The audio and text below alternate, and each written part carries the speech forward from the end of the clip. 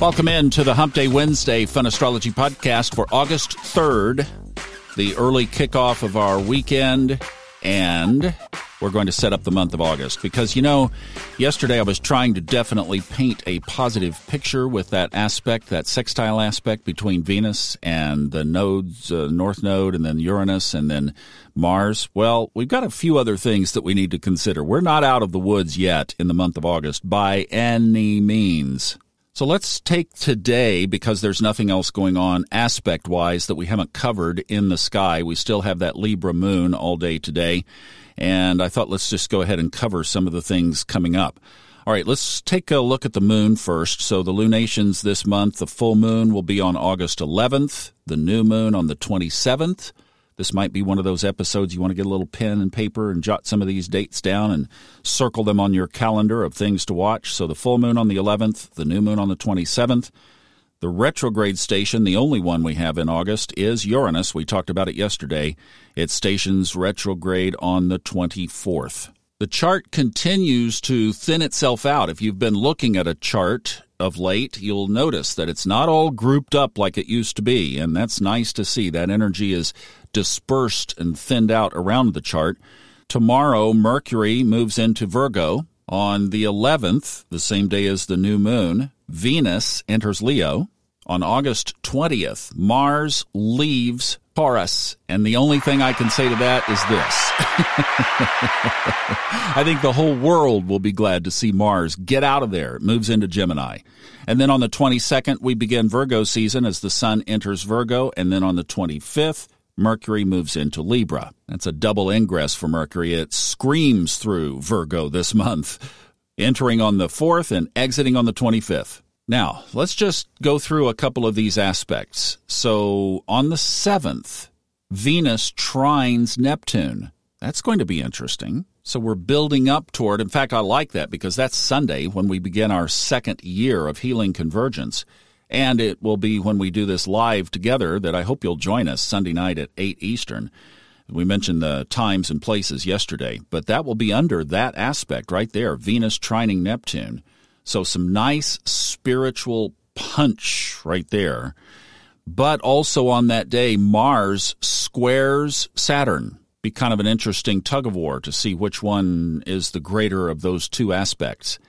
And then one we've been talking about quite a bit on the 10th is the peak of that moon wobble when the sun squares the nodes of the moon. Then on the 11th, we have the sun squaring Uranus. So see, Uranus is not out of the picture by any means here at all. Sun squares it on the 11th, and then Venus squares it on the 27th. Backing up, on the 14th, the sun will be opposite Saturn. Ooh, that'll be interesting. The sun in Leo and Saturn in Aquarius, that aspect or that axis, you always can count on people will be involved in some way or another. I mean, groups of people, the masses, reaching out. You'll hear about it. And then at the end of the month, after the sun has moved into Virgo on the 22nd, it squares Mars on the 27th. So then if you heard Ray Merriman's take saying that this August, September, October, November time period is definitely a challenging stretch. And if you jump back to Old Soul, New Soul with Robert Glasscock and you listen to the episode that we released about the eclipses in the fall, there was one episode that we released there in a series of 3, but it's the one that talks specifically about the aspects themselves. I mean, Robert, I had to I'll tell you guys a little secret. We had to do a take 2 on that because take 1, I just kind of rolled him in with not a lot of setup. And it was, let's say we re-recorded it. I mean, so take it as serious what he's saying. And a lot of these aspects that we're talking about here, the sun squaring the nodes, for example, Venus squaring Saturn, the sun opposing Saturn, the sun squaring Mars. See, all of these are imprinting the sky ahead of the eclipses. So I would really encourage you again, if you haven't listened to Subconscious Mind Mastery Podcast number 303, that to me sums all of this up. So as we look ahead and we see whatever we see going forward, what I think is happening is a split of consciousness. And there is going to be a high road and a low road. And it's going to be up to us to decide which one we will choose. And that affects so many things around us. It might mean that there are certain things that you do that you take a look at not doing anymore. There might be certain places you go that you choose not to go anymore because they're low energy, they're low timeline places.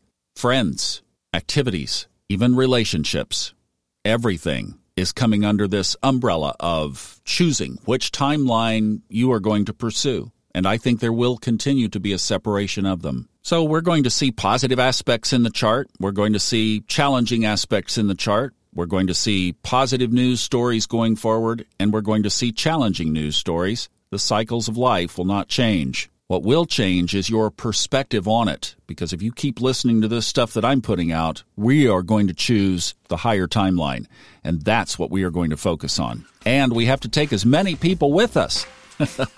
So come join us for Healing Convergence. Keep saying that. Sunday night at 8 p.m. All right, stay on the high timeline, guys. Stay on the high timeline, and that will carry you through all of this.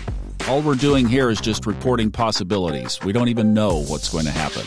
Stay focused on the positive. What if? Up.